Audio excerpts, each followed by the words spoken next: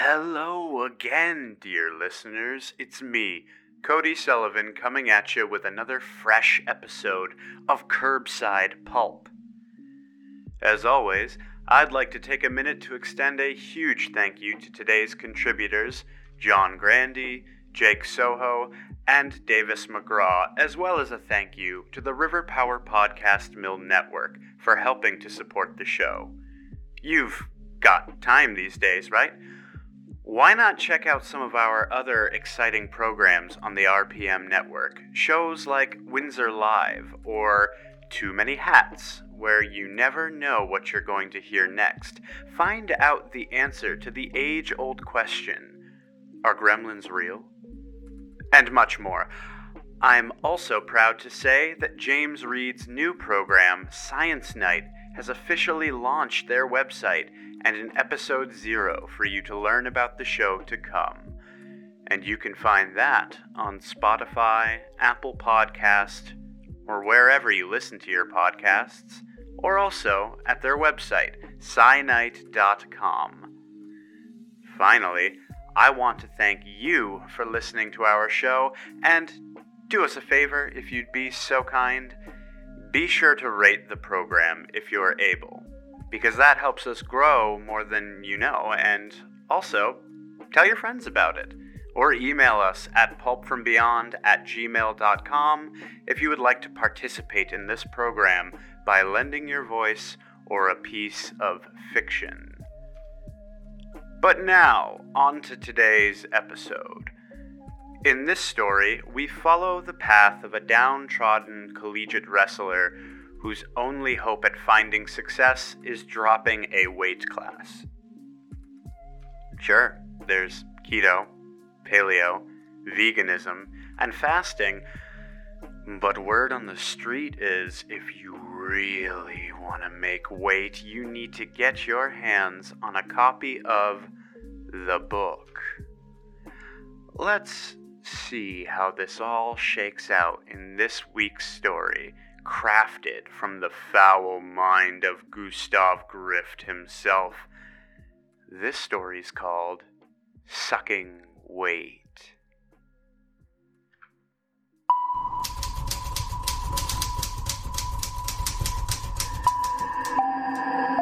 Something from outer space. Terrible. This is Pulp from Beyond the Veil.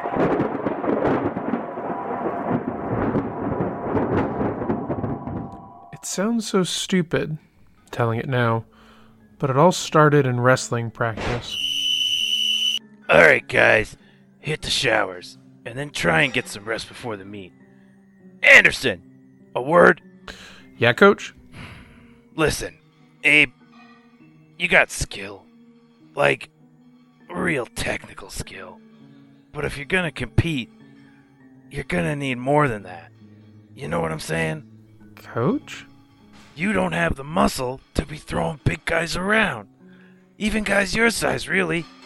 Now, understand, I'm not telling you need to do anything stupid or nothing. But if I were here on a wrestling scholarship, well, I'd hedge my bets, you know? Yeah, coach. I understand. Weight had always been a challenge for me. I sat squarely in the middle of my weight class, which was a bad place to be in collegiate wrestling. Of course, my coach hadn't told me to lose weight. He couldn't. It didn't take a genius to figure out what he meant, though. I scoured the internet for weight loss tips like I'd done all through my teenage years, and found the usual stuff about blood donations and mail-order parasites. I went to bed knowing I wouldn't make weight the next day. The meet that weekend did not go well. After the match, I ended up getting a couple burgers with that kid that beat me in the cafeteria. Nate, that was his name, was the one who told me about the weight loss book. Supposedly, you could get copies, mostly handwritten in spiral notebooks, at just about any big meet if you knew who to ask. Look for the quiet ones, right? The desperate guys, the losers. Like that guy over there. They're the ones that always seem to talk about the book. But if the losers have it, Why do I want it? 'Cause weight ain't everything, man. You got skill. Some guys' only chance at stealing a win is sucking weight. Other guys will never need to do it. You, though, you're in a rough spot. You're good enough to win, but not against the heavyweights. Just find the book, okay? I took the kid's advice and went over to the tired-looking young man in the back corner. His face was buried in his hands, and he looked like he hadn't slept in a while. His skin was pale, and his long fingers ended in cracked yellow nails. He didn't look up, but began scraping those nails against the table when I approached. What? Sorry? What do you want? Okay, listen, do you know anything about a book? The weight loss book or something? I just heard about it from that kid over there. Actually, you know what? Never mind. It's gotta be bullshit. He looked up, and his eyes were dark and sunken into his pale face.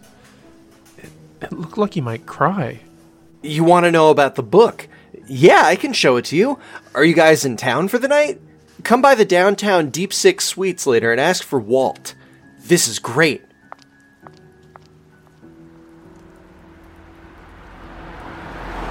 Unsettled but curious, I went back to my room and rested up before heading over to check it out. You're here. My roommates are out on the town, so we won't be interrupted. There it is. Walt pointed to the coffee table. The only thing on it was a plain, yellow spiral notebook. That's it? Doesn't look like much. Yeah, well, books and covers and all that. Listen, if you want to get started with some of the stuff in there, I can help you out with that. Tonight, I mean. Why? What if we ended up in the same weight class? What's in it for you? Sportsmanship. How could I live with the idea that I get to use it, but no one else does? It seemed pretty thin to me, but I wasn't going to argue. He flipped through the book, showing me the handwritten instructions and telling me about how he had copied it from his friend's older cousin's notebook a couple of months back. Problem is, the stuff in there is hard to do alone. You need help, right? Luckily, you got me.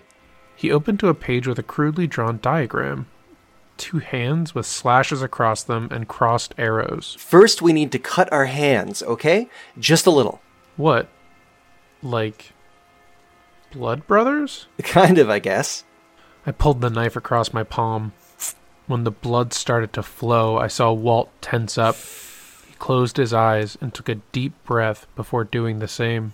Now, don't freak out, but you need to drink the blood from my hand.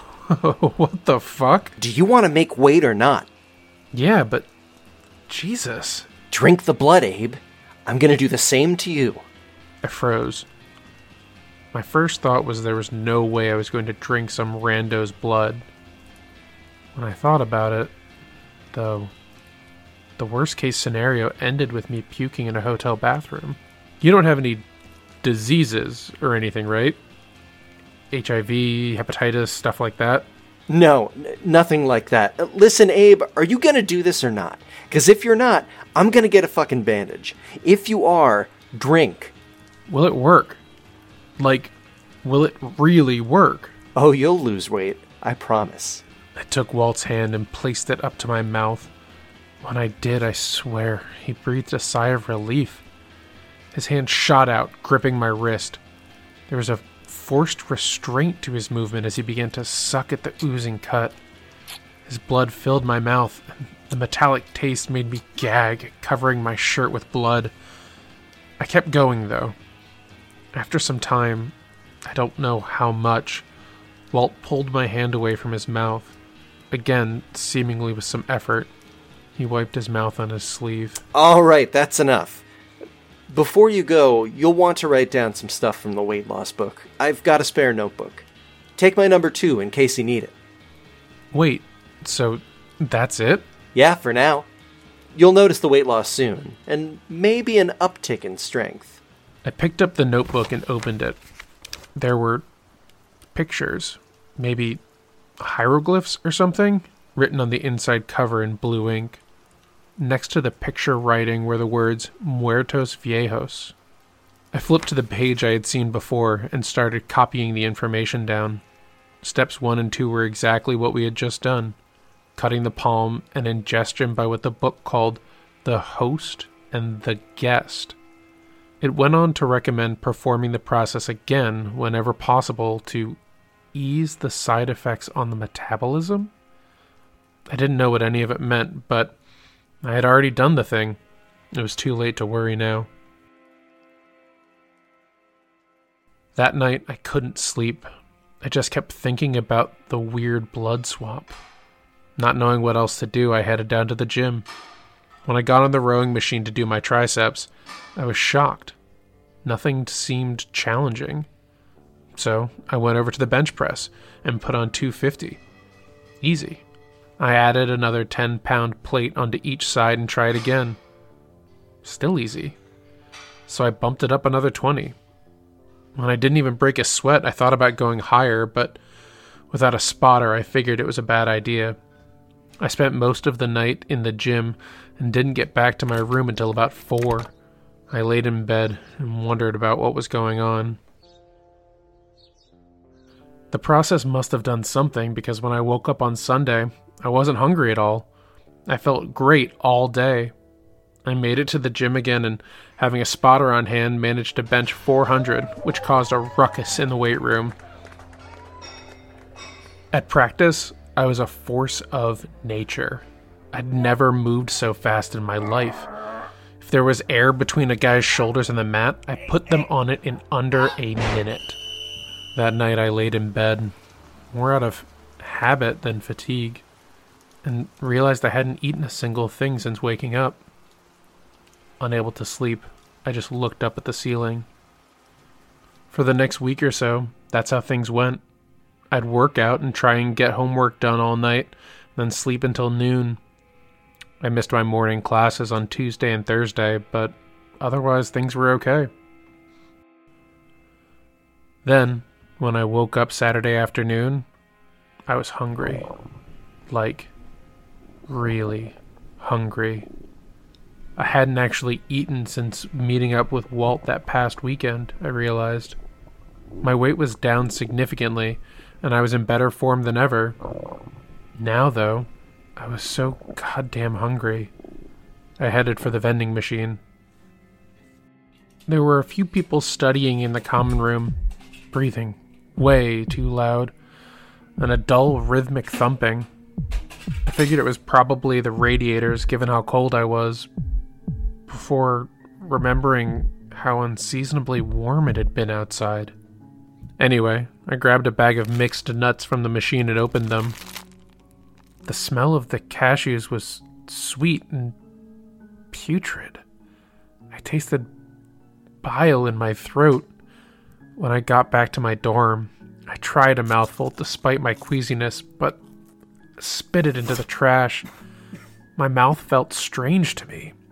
So I went to brush the nuts out and hopefully settle my stomach. Looking in the mirror, my gums were pale and drawn back. Had my teeth always looked so sharp? The nausea didn't get better, and I started to worry. I was so fucking hungry, but I couldn't bear the thought of eating anything.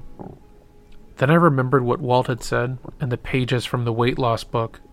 I pulled them out and noticed something I hadn't thought much about scribbling in the hotel room. There was that line at the end that read, "Host the process at every opportunity in order to retain results and ease the side effects of metabolism." That threw me through a loop, so I decided to text Walt. "Hey man, I'm not feeling too good. The book says something about side effects. Anything I should be concerned about? ? About 30 seconds later, I got a response. "Call me." Walt here. Hey man, what the fuck? I'm making weight like you wouldn't believe, and I've never been more on point in the ring, but I feel like I'm gonna die. I'm starving, but I can't eat. Are these those side effects? Shit, man, calm down. Listen, have you done the ritual with anybody else yet? No, this is because of what we did, right? Yeah, it is. Listen, you've got to pass this thing on. Find somebody to go through with it. That'll help. The blood will. Are you kidding me?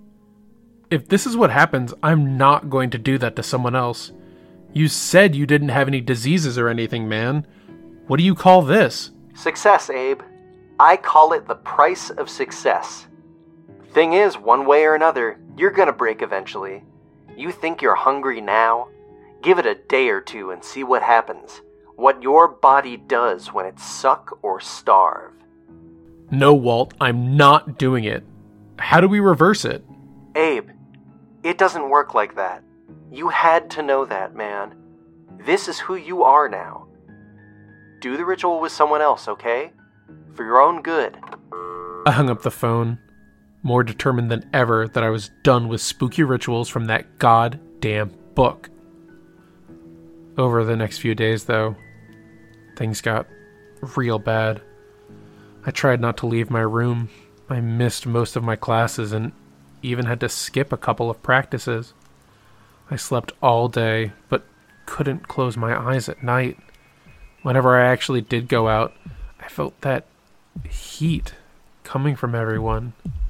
Their breathing scraped inside my ears, and the thumping rhythm got louder and louder. I dragged myself to practice in the days before my meet the following weekend. I was still putting guys down, but if I didn't watch it, didn't totally focus on how hard I wanted to hit, they'd limp off afterwards and sit on the sidelines for a while. When the day of the meet finally came, I sat in the locker room after weigh-in, head in my hands. Anderson, get your ass out here. You're up next. I managed to pick myself up off the bench and make my way to the gym. The lights were blinding, and I could hear every foot tapping, every whisper in the place. The smell was the worst, though. Hot and metallic. It made my mouth water and my stomach growl. A warmth completely separate from the bright lights washed over me, and my fingers and jaw began to clench unconsciously. There was a wiry kid on the mat, smaller than me. He looked concerned, and I smelled the quickening of his pulse. Hey, bro. You good? You don't look so hot. I nodded. The bell rang, and my opponent edged toward the outside of the mat, waiting for me to make the first move.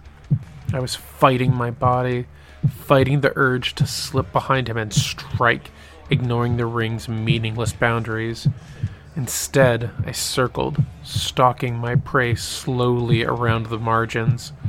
Then, something in my brain, no, in my muscles, took hold. I feinted left almost too quickly to be seen. This kid was real sharp, though, and reacted. He overcompensated as I ducked right, locking his arms from behind. His pulse throbbed so hard in his wrist that I thought he might pop. I pulled the arm back, trying to maneuver his shoulders to the floor, and felt his heat radiating onto my face. My stomach lurched with the hunger I'd held at bay for the past week. Before I knew what was happening, I snapped at his wrist with my teeth. He saw it coming and rolled out of the hold, shoving me hard. Jesus, man! What the fuck? I meant to apologize, but instead I growled and rushed back in. This time, I was on the attack from the start. I was faster than my opponent, much faster. I charged right in and swept his legs. His pulse pounded in my ears louder and louder, drowning everything else out. I hit hard and low, pressing my side into his gut as his first shoulder hit the mat. The ref closed in, watching for the fall. The guy put up a good fight, but his blood flowed hot through him and he reeked of fear. His second shoulder hit the mat, and his heart sounded like it might explode in his chest as he struggled to free himself from my grasp. The ref shouted something, but I didn't hear what. All I could hear was the pounding pulse and the roaring of my stomach. Something broke in me. I clamped down hard with my jaw. The base of my skull tingled, and warmth and calm spread to my mouth and my chest, and then to my fingers and toes. The pounding in my ears subsided, and my vision broadened. The spandex I was wearing was covered in blood, and my competitor's ruined neck gaped up at me as it fell away from my face. His eyes had rolled back. He was dead.